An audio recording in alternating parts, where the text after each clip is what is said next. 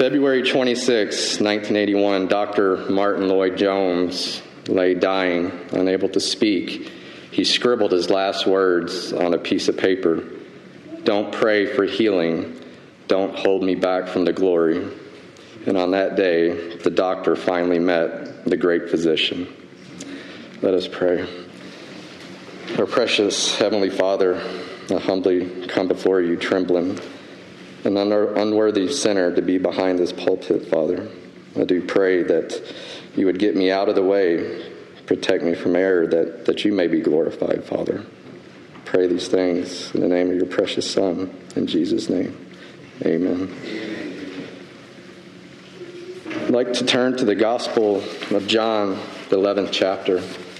As Christians, we may have heard the stories many times, and I hope we do not become jaded to them. To the Gospel of John, we'll start with chapter 1. Now for the words of the true and living God. Now a certain man was sick, named Lazarus of Bethany, the town of Mary and her sister Martha. We are taught in Scripture that God sends sickness for different reasons.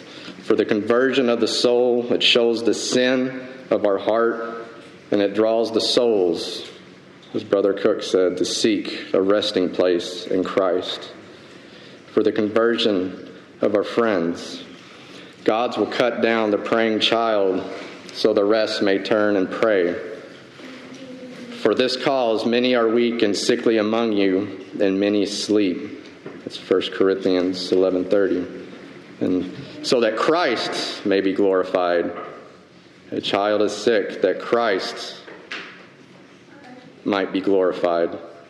Quote by Vodi Bakum, sometimes sick saints are glorified when they get well, but more often than not, God is glorified when sick saints die well.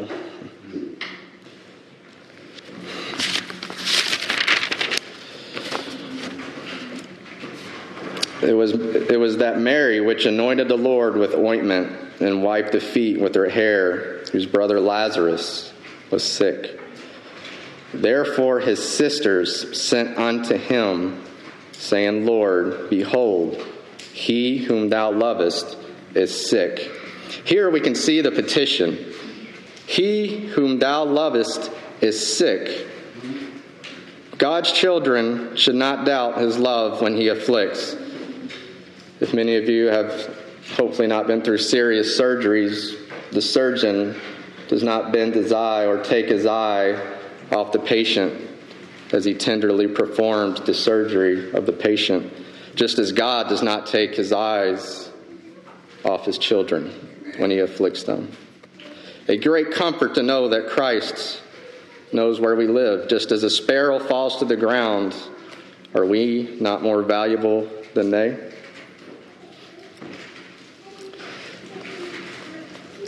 The message they sent unto him,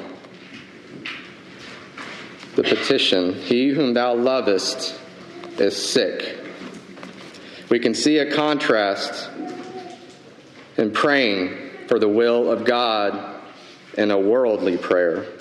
If a worldly person had prayed this, it would have gone much differently.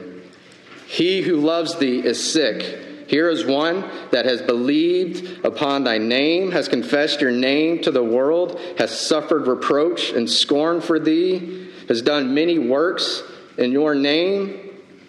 But Martha and Mary knew how to bring their petitions to Christ. The answer, a word of promise. When Jesus heard that, he said, this sickness is not unto death, but for the glory of God, that the Son of God might be glorified. An immediate response, a word of promise. This sickness is not unto death. Now, Jesus loved Martha, Mary, and her sister, Lazarus. This comes from the words of divine inspiration in the Gospel of John. Yea, I have loved thee with an everlasting love. Therefore, with loving kindness that I have drawn thee. that no man can come to me except the Father draw him. In this, from the beginning, when we talk about the doctrines of grace, they're all throughout the Gospel of John. Here we can see the doctrine of election. Lazarus was a child of God. It was not revealed to us why, but God loved Lazarus, Martha, and Mary. But we know there are no God seekers, none are righteous, no, not one. We are dead in sin, but we can see that God bestowed his grace upon that household. Christ delays. Christ purposely waits. When he had heard, therefore, that he was sick, he abode 2 days still in the same place he was. Purposely waits appears to be a contradiction. If Christ loves them, why does he tarry? But our God is in the heavens and does as he pleases. Reasons for the delay. The Apostle Paul in Romans 9, nay, O man, in some interpretations I like, but who are you, O man, to answer back to God? He is God. He sees the end from the beginning. Known unto him are all his works from the foundation of the world. Although Christ may have been absent in the body, he was present with Lazarus. He saw his health decline, heard every gentle sigh, saw every tear of Martha and Mary. He knew the grave would give up the dead and would turn their rejoicing into weeping. It's a beautiful quote by Robert Murray McShane I'd like to share with you, is to increase their faith. So it is with all trials of faith, when God gives a promise, he always tries our faith, just as the roots of a tree take firmer hold when they are contending with the wind. So faith takes a firmer hold when it struggles with adverse appearances. Then after that he said unto his disciples, let us go unto Judea again. His disciples say unto him, Master, the Jews of late sought to stone thee, and goest thou thither again? Jesus answered, Are there not 12 hours in a day?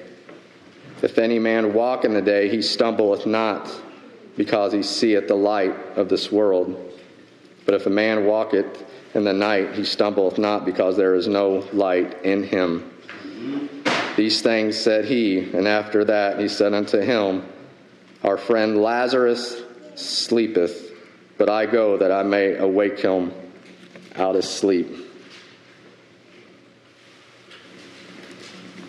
We see Christ's determination. Let us go into Judea again.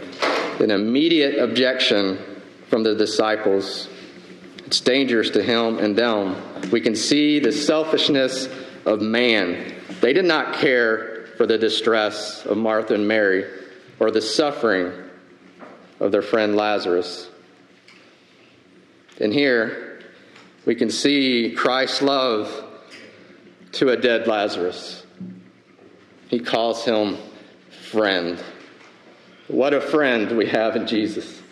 What a great friend we have in Jesus, that he does not forget his children, that he loves his children and knows them by name.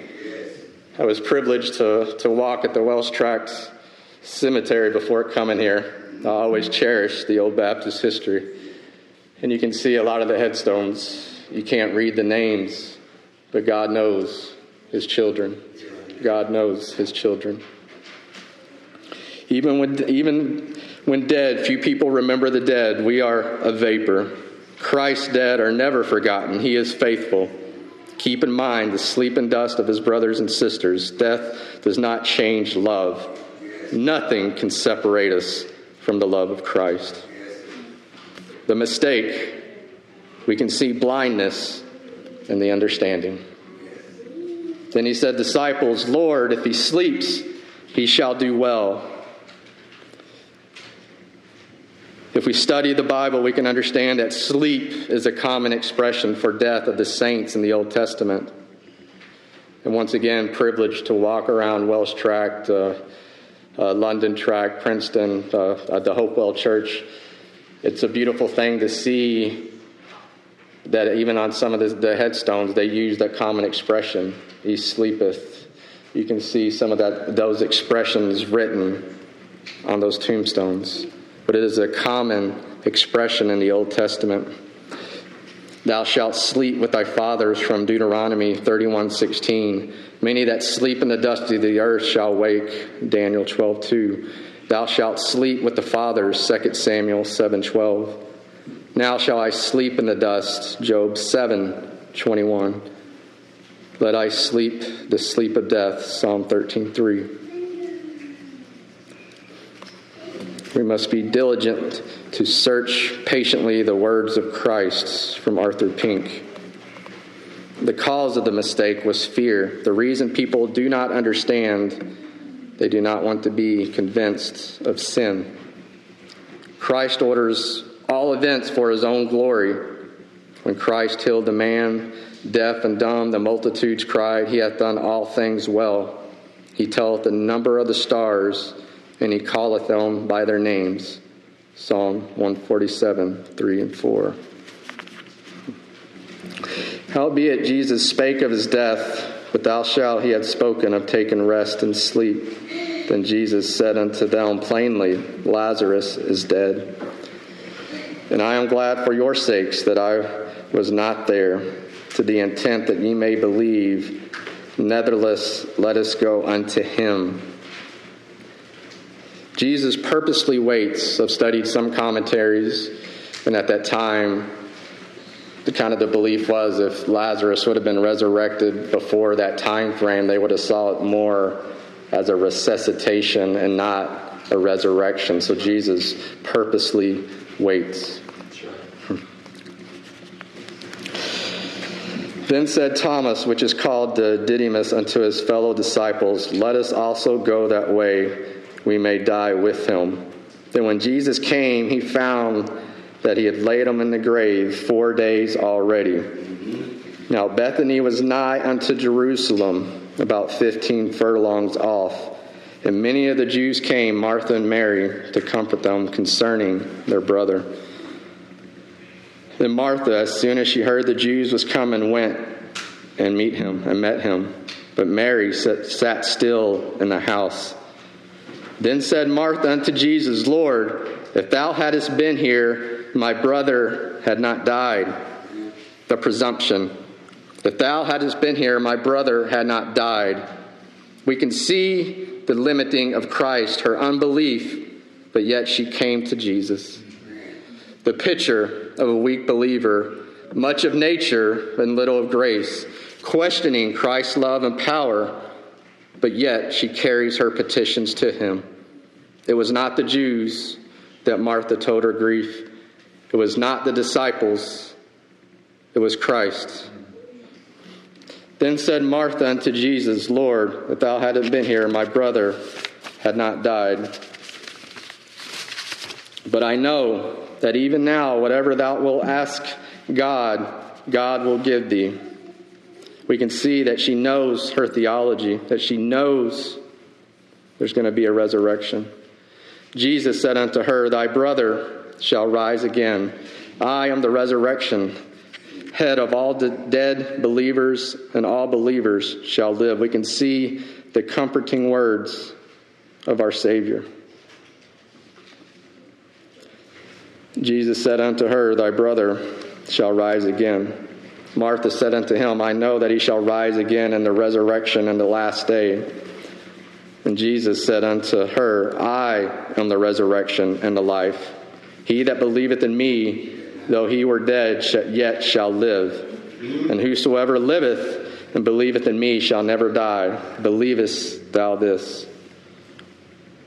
Martha's confession, she saith to him, Yea, Lord, I believe thou art the Christ, the Son of God, which come into the world. And then when she had so said, she went her way and called Mary, her sister, secretly saying, The Master is come and calleth for thee. Martha's confession, "Yea, Lord, I believe," shows faith and love springs up in her heart. She knows her theology. Faith comes by hearing the voice of Jesus. Martha is the messenger. She found comfort at the feet of Jesus.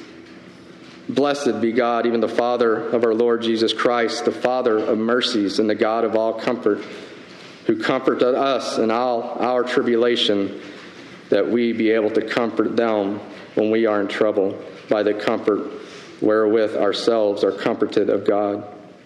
Now Martha was a weak believer when compared with Mary, yet she brings the joyful news to her. Christ will use his children to accomplish his will. And when he had so said, she went her way and called her Mary, secretly saying, "The Master is come and calleth for thee." And as soon as she heard that, she arose quickly and came unto him. Now Jesus was not yet come into the town, but was in the place where Martha met him. Then the Jews, which were in her house and comforted her, when they saw Mary, that she rose up hastily and went out and followed her, saying, "She goeth unto the grave to weep there." Then when Mary was come where Jesus was and saw him, she fell down at his feet, saying unto him, "Lord, if thou hadst been here, my brother had not died." The meeting with Jesus. We see Mary repeats Martha's complaint. "Lord, if thou hadst been here, my brother had not died." We can see they were conversing in Christ's absence. We are very apt to learn unbelief from one another, but we should exhort one another daily while it is called today. But believers frequently discourage one another. When Jesus therefore saw her weeping, and the Jews also weeping, which came with her, he groaned in the spirit and was troubled, and said, "Where have ye laid him?" They said unto him, "Lord, come and see." We can see Jesus' compassion, groaned in the spirit. This is humanity, her whom he loved so well. When he saw the Jews weeping, mere worldly friends, he groaned within himself. This shows his perfect humanity. He asked, "Where have you laid him?" This was also human, as God knew where they laid him, but he wanted them to lead him to the grave. He knew he was to raise Lazarus from the dead, but yet he wept. He teaches us to weep with each other. And we see verse 35, Jesus wept.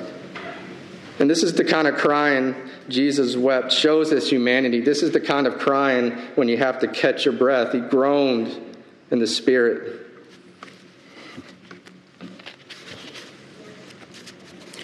And Jesus said, then said the Jews, "Behold how he loved him."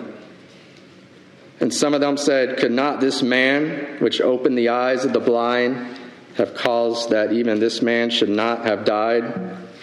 Jesus therefore again, groaning in himself, cometh to the grave. It was a cave, and a stone lay upon it, the grave. Jesus said, "Take ye away the stone." Martha, the sisters of him that was dead, said unto him, "Lord, by this time he stinketh, for he had been dead 4 days." Take away the stone, the grave, the command. Take away the stone. Christ's ways are not our ways. When Christ arose from the dead, the dead himself, the angel of the Lord descended from heaven, came and rolled back the stone from the door and sat upon it. Matthew 28:2. But Jesus did not do so now. He said, "Take away the stone." We can see that God uses his children to accomplish his will. We can see a stark contrast in the resurrection and then how Christ raised Lazarus. He uses his children to accomplish his perfect will, to bring out the unbelief that it might be manifested.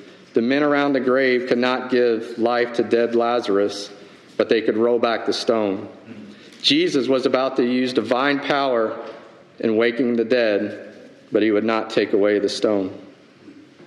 Martha's unbelief, she forgot the words, "This sickness is not unto death, but for the glory of God, and that the Son of God may be glorified thereby. Thy brother shall rise again. I am the resurrection and the life. He that believeth on me, though we're dead, yet shall live." She forgot her own declaration. She was standing in her own life. Christ's reproof. Jesus said unto her, "Said I not unto thee that if thou wouldest believe, thou shouldest see the glory of God?" His prayer was secret, not just tears of feeling, tears of earnest prayer. We are taught to pray in our trials. Then they took away the stone from the place where he was dead, where the dead was laid. And Jesus lifted up his eyes and said, "Father, I thank thee that thou hast heard me, and I know that thou hearest me always. But because of the people which standeth by, I said it, that there are many that believest thou this, thou hast sent me." And when he thus has spoken, he cried with a loud voice, "Lazarus, come forth." We see the raising of Lazarus. The voice of the Lord is powerful. The voice of the Lord is full of majesty. The voice of the Lord breaketh the cedars, yet the Lord breaketh the cedars of Lebanon. Psalm 29:4. The words of Christ were fulfilled. This sickness is not unto death, but the glory of God, and that the Son of God might be glorified. And then that he was dead came forth bound, hand and foot with the grave clothes, and his face was bound with a napkin. And Jesus said unto him, "Loose him and let him go." And we can see that Lazarus, dead for 4 days, that he came forth from the grave, heart beating, breathing again, body alive physically, that he arose, a resurrection, and we could see the power of God. Then many of the Jews which came to Mary and had said these things which Jesus did believed on him. But some of them went their ways to the Pharisees and told them what things Jesus had done. Then gathered the chief priests and the Pharisees and councils and said, "What do we do? For this man doeth many miracles. If we had let him thus alone, all men will believe on him, and the Romans shall come and take away both our place and nation."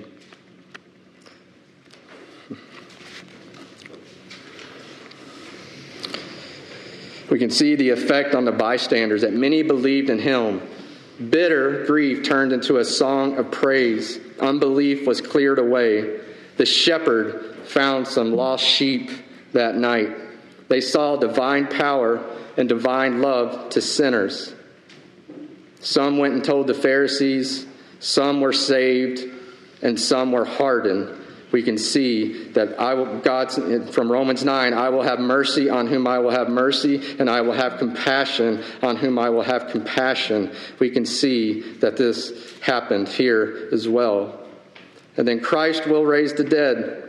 "Marvel not at this, for the hour is coming, which all there is a great shall hear this voice, and shall come forth. They have not done good unto the resurrection of the life, and the day they have done evil unto the resurrection of damnation. There is a day I long for when I will hear the beautiful words of my Savior saying, 'Come forth, come forth.'" Thank you for your time and attention.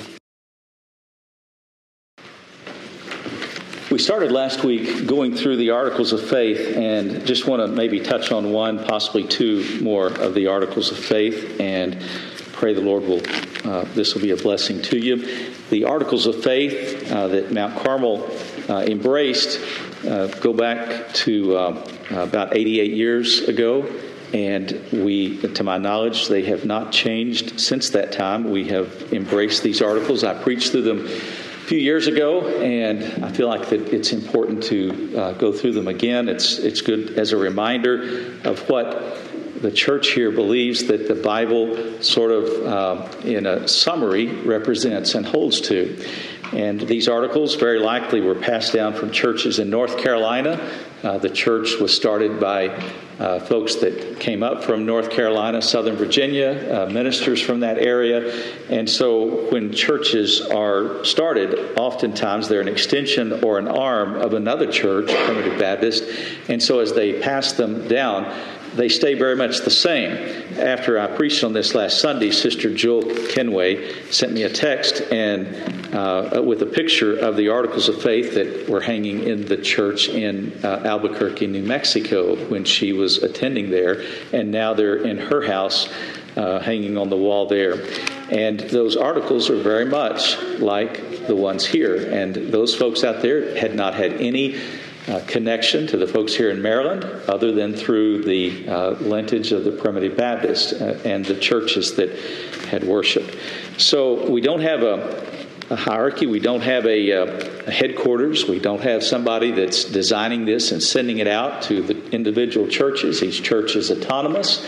But we get it, and it's passed down from other churches. And so these articles, as I mentioned, are very much the same as no matter where you go and attend Primitive Baptist, this is pretty well what you'll find. I'll read through the first three that we talked about last week, and maybe we'll address the fourth one.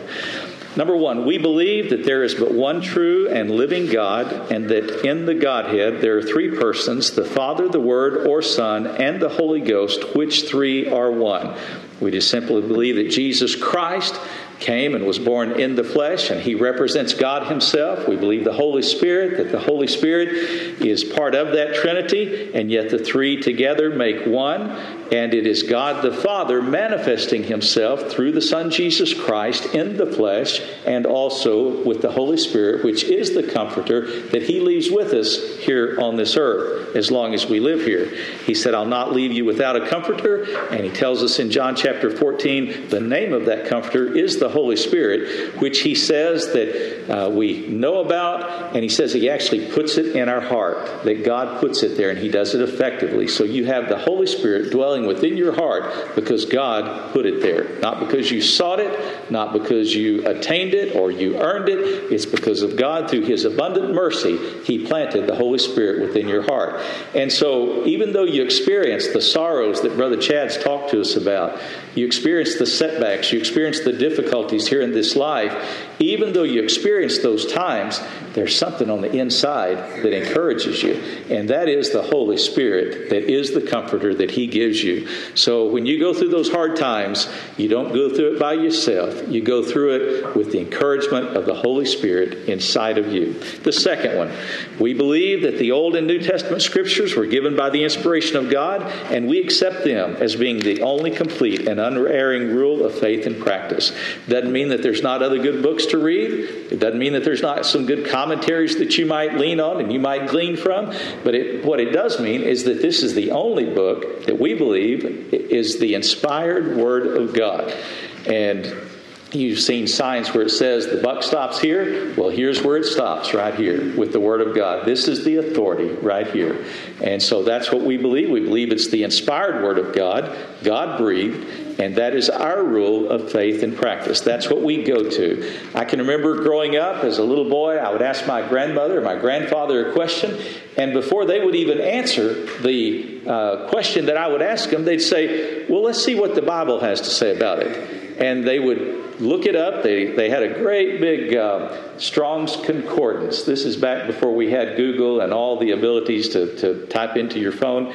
And they would turn in this big, thick concordance, and they'd find the verses that had to do with the question that I had, and they would show me 2 or 3 verses. And so their answer was very much predicated by what the Bible had to say about it. So we would do well if we would answer questions that way. Let's see what the Bible has to say about it. This is our rule of faith and practice.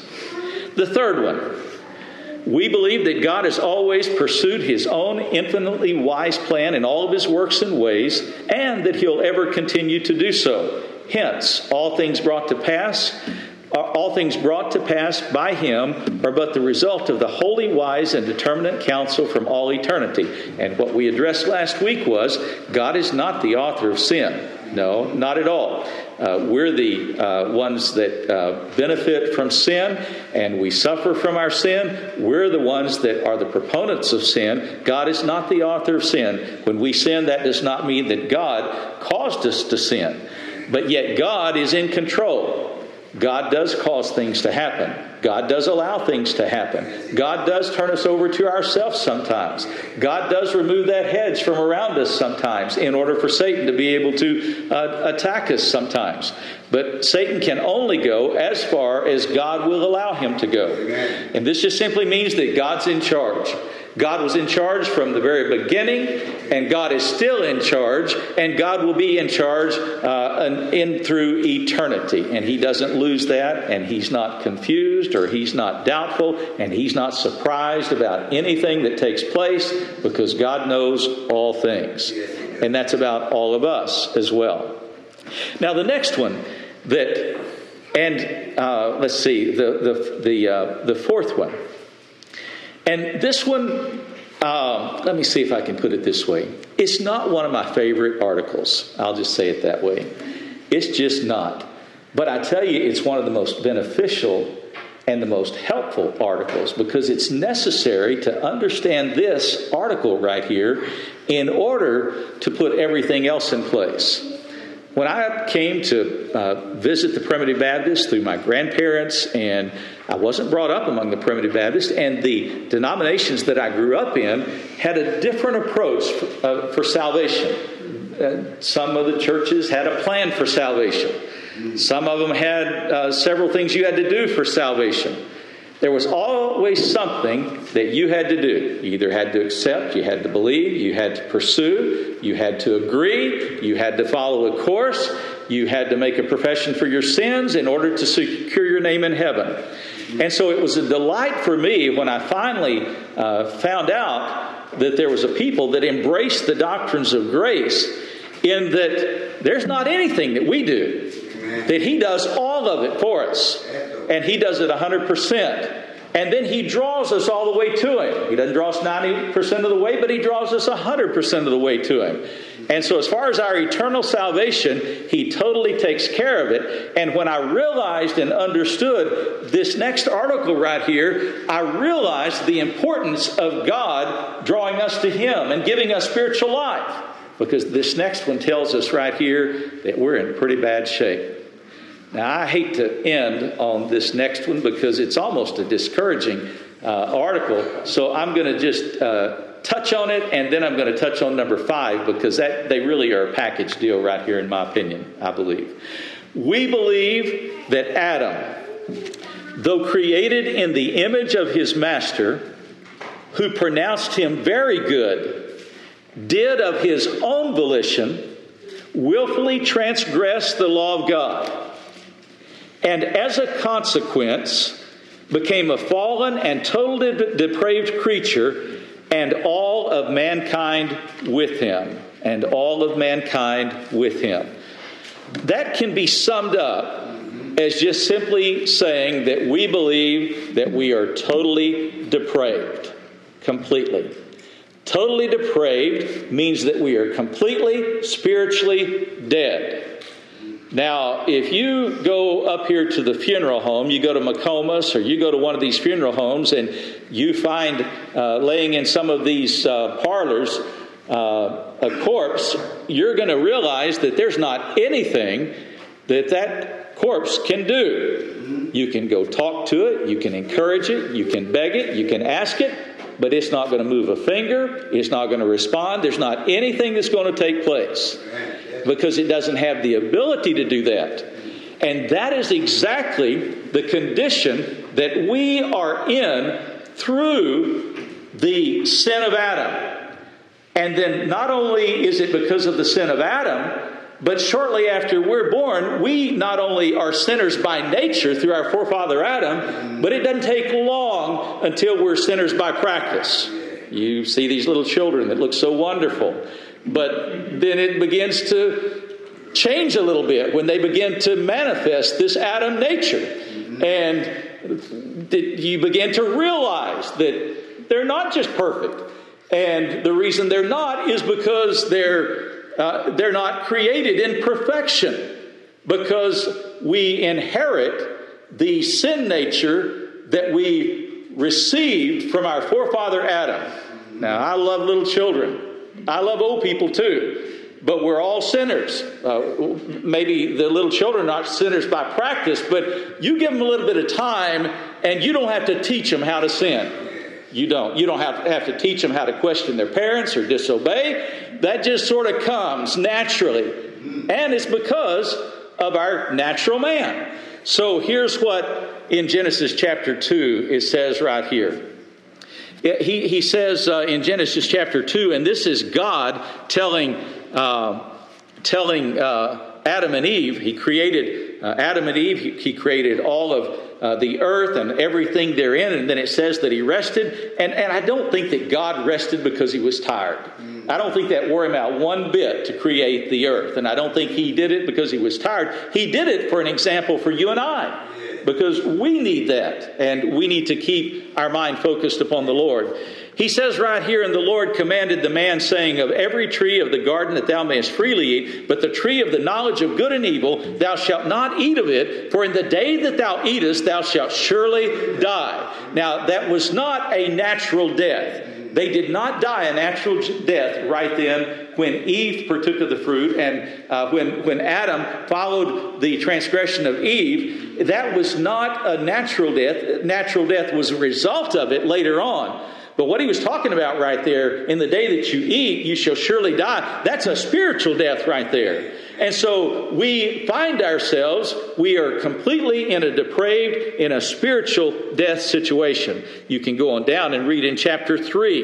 It says, now the serpent was more subtle than any beast of the field, which the Lord God had made. And he said unto the woman, yea, God hath said, ye shall not eat of every tree of the garden. And the woman said unto the serpent, we may eat of the fruit of the trees of the garden, but of the fruit of the tree which is in the midst of the garden, God hath said, ye shall not eat of it, neither shall ye touch it, lest ye die. The one commandment that was given to Adam and Eve, and they couldn't keep that one commandment that was there.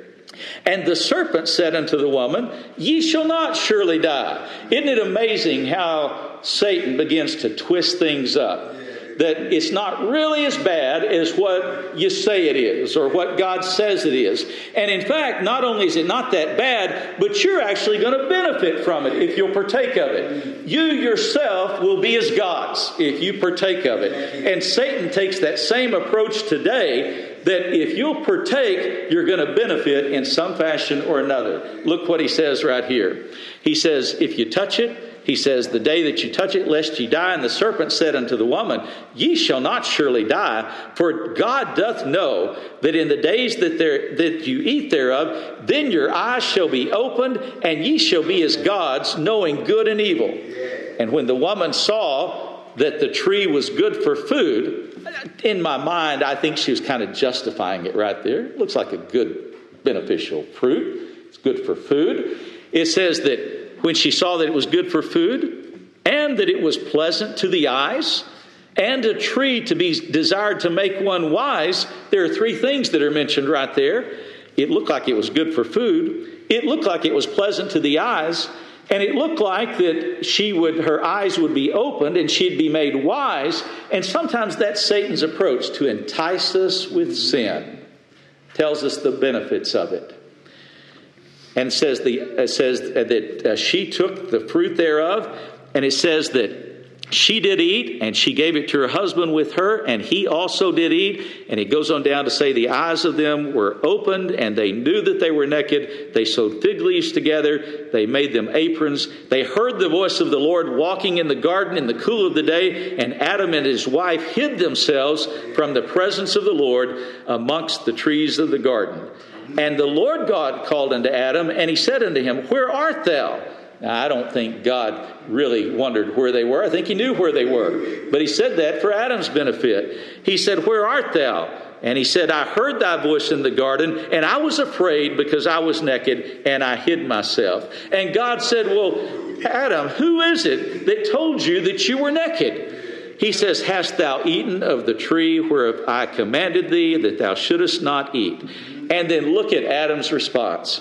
He says, then Adam said, well, the woman that you gave me, the woman that you gave us to me to be with, she gave me of the tree, and I did eat. And so the Lord said unto the woman, why hast thou done this?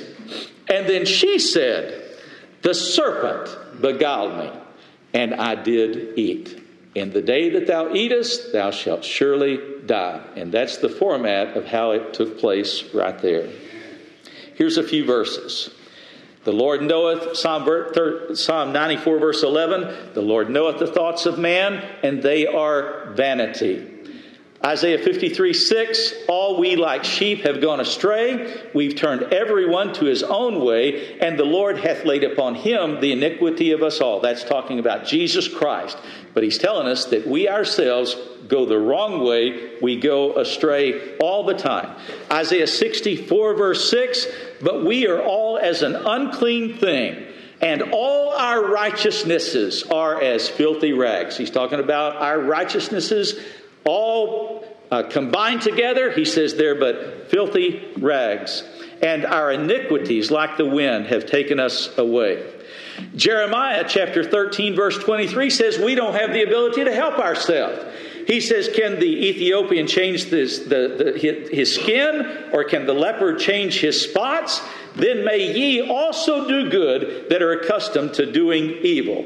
You don't care for your skin color. You decide you want to change it. Do you have the ability to do it? You have no ability to do that. Can the leopard change his spots? Absolutely not. And he says, neither can you start doing good that are accustomed to doing evil. You don't have the ability to do that.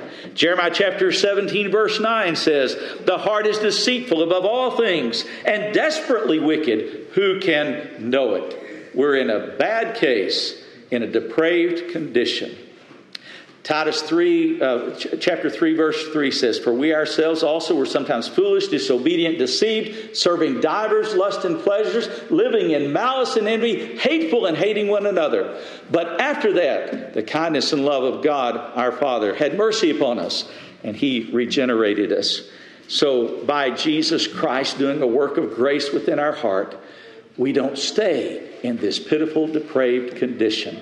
It was necessary for me, when I was making the journey and inquiring about the doctrines of grace, to realize that I was completely and totally depraved in sin. And I had not the ability at all to help myself out of that condition. Therefore, we depend solely upon our Savior, Jesus Christ. Here's the next article. I like these to be sandwiched together, and I'll just touch on this as we wrap up. We believe that redemption, regeneration, sanctification, justification, and salvation are all by the virtue of the birth, life, death, resurrection, and mediation of Jesus Christ, and in no other way. And all the graces of the Spirit are referable to the church of God. Number one, we believe that redemption. What does that mean? We believe we're bought back with the price, and that price is the blood of Jesus Christ. We believe that regeneration, that means we're made alive in Christ. Ephesians 2, verse 1, and you hath he quickened who were dead in trespasses and sin. We believe that sanctification, that just simply means that we're made holy. That we're made holy, and it's not because we have become so holy in and of ourselves, but it is the righteousness of Christ that's imputed into us that makes us holy. It's not because we make all the right decisions, we think all the right thoughts, that we go all the right ways. Any holiness or righteousness that we have is what Christ is working in and through us. And it says that we believe that justification, we are justified in the eyes of God. There's a great big sin debt that we owe, that we don't have any ability to pay. It was paid for by the precious blood of Jesus Christ, and that's going to pay the price for our sins. So you are justified in the eyes of Almighty God. I don't know if it's Brother Cook or Brother Chad, but I believe it's Brother Cook that said, when God sees us, he sees us holy and pure, and it's because we're justified by the blood of Jesus Christ. And then it says, finally, we believe that salvation, that means that we're delivered from what we deserve. We deserve to end up in hell. We deserve to end up in eternal torment. And if we don't end up there, it's because of what God has done for us. And so our fifth article that I believe should be, I believe if we have these, it ought to be like 4A and 4B rather than number 4 and number 5. Because I think packaging these together, it makes number 4 much more palatable to be able to understand that number 5 just helps you to realize that you're not left in that pitiful, depraved condition. There's a lot more verses about it, and it gets a lot worse. And you can go and read about depravity, but the point is that we're in a bad way, and we're in great need of the grace of Almighty God. And so here's what he says. The article says we believe that redemption, regeneration, sanctification, justification, and salvation come all by the birth, by the life, by the death, by the resurrection, by the mediation of Jesus Christ, and no other way. Amen. And that's what we believe here at Mount Carmel. God bless you.